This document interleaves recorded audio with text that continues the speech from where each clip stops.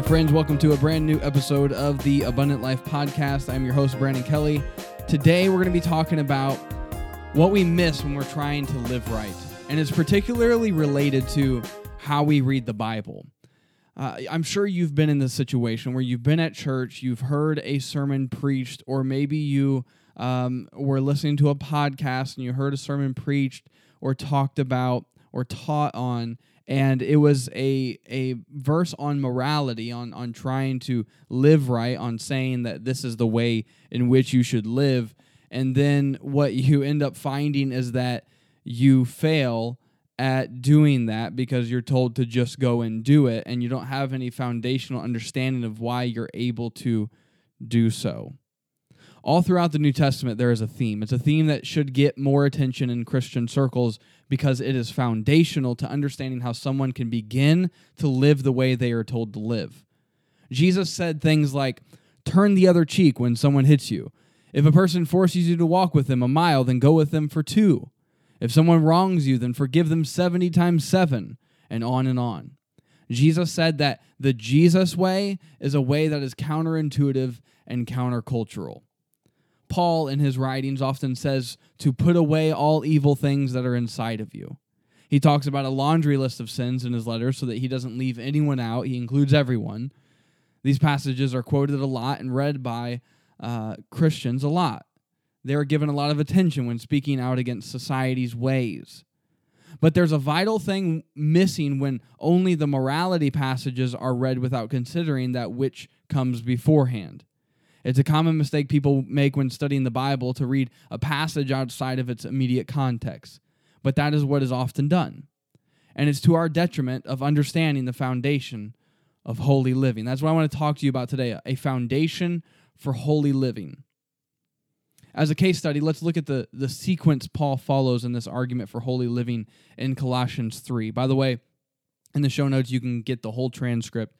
So if you want to read Colossians 3 from the transcript, you can do that, or you can just open up your Bible and read from Colossians 3. You can press pause on this and go get that, and then press play. So he wants the Christians in Colossae to live in God's best for them. So let's see how he goes about it. Colossians 3, this is what it says, starting in verse 1. If then you have been raised with Christ, seek the things that are above where Christ is, seated at the right hand of God. Set your minds on things that are above, not on things that are on earth. For you have died, and your life is hidden with Christ in God. When Christ, who is your life, appears, then you will also appear with him in glory.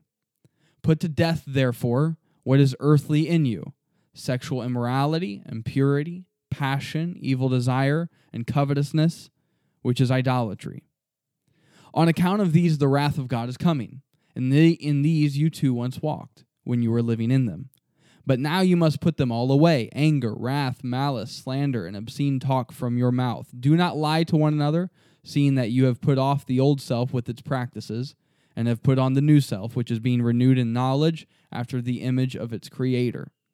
Here there is not Greek and Jew, circumcised and uncircumcised, barbarian, Scythian, slave, free, but Christ is all and in all. Put on then, as God's chosen ones, holy and beloved, compassionate hearts, kindness, humility, meekness, and patience, bearing with one another, and if one has a complaint against another, forgiving each other, as the Lord has forgiven you, so you also must forgive. And above all these put on love, which binds everything together in perfect harmony, and let the peace of Christ rule in your hearts, to which indeed you were called in one body. And be thankful. Let the word of Christ dwell in you richly, teaching and admonishing one another in all wisdom, singing psalms and hymns and spiritual songs with thankfulness in your hearts to God. And whatever you do in word or deed, do everything in the name of the Lord Jesus, giving thanks to God the Father through him. That's Colossians 3. So if you who are listening to this letter being read, Paul declares, and have been raised with Christ, if you are a Jesus follower, then seek the things where Christ is. That's what he's saying. Have heavenly things be your focus. Don't focus on earthly things. That is not where your focus is, for you have been raised with Christ, not raised with this world. Why? Because he says you have died. your life is actually in Christ. It is only found in him. It is not found in any other place. He is the source of your new life because your old life is gone, dead, and gone. You have a promise then that when Christ appears in glory, you will join him. Why? Because your life is in him and nowhere else. His life is the territory in which your life resides. In light of that basic yet profound and amazing truth, put to death the sin that is in you. Get rid of that which is earthly in you. You have already died to these things. You have already put off the old self that was dominated by these evil desires. Christ has united you all by putting to death your old selves and raising you all together with him. The church is a body of people who have their lives in Christ and nowhere else. This is what allows you to live the life God is calling you to live. Your old self is gone and the new has come. So do you see the argument Paul is making? Before you can live the life you were called to live, you have to die to your old self, and the only way this is to happen is to have Christ be your life. In other words, when you become a Christ follower, your old life is gone and the new has risen. Your life is now found only in Christ Jesus.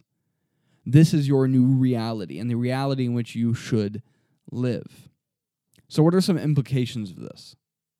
Well, whenever you see a shortcoming in your own life, you must go back to your identity. This is who you are, a person who is redeemed by God and is given life in Christ. You live in Christ and he lives in you. Therefore, you are able to put to death the things that hindered you in your past and still creep into your life in the present. In fact, it's not even you putting to death those things. It's the fact that you realize that God has put to death those things in you. So holy living comes from understanding who you are in Jesus. Your spiritual reality points you to right living. So in all this, understand that it is because of Jesus Christ that your life is changed. It is because of him that you will experience more change. It is because of him that you are able to live a different way now. The goal of the Christian life is not to live right, but to live in Christ. If you have that down, you'll end up living right, but it is only a byproduct, a natural result of living in him. So true morality comes naturally from following Jesus and living in him. You can't get to a true morality without him. We shall never forget, however, that morality is not the goal, but the result of the goal. The goal is Christ. It always has been and always will be. It's time we made him the goal again and let morality come out of a life that is reaching for the goal. Hey, thanks so much for joining me on this episode of The Abundant Life. Hope it's been a blessing to you. Hope it's challenged you in the way that you understand how you are to live right in Christ. Feel free to check us out on iTunes, Stitcher. You can also subscribe at brandonkelly.org. You can get the show notes there as well. Have a wonderful day. Peace.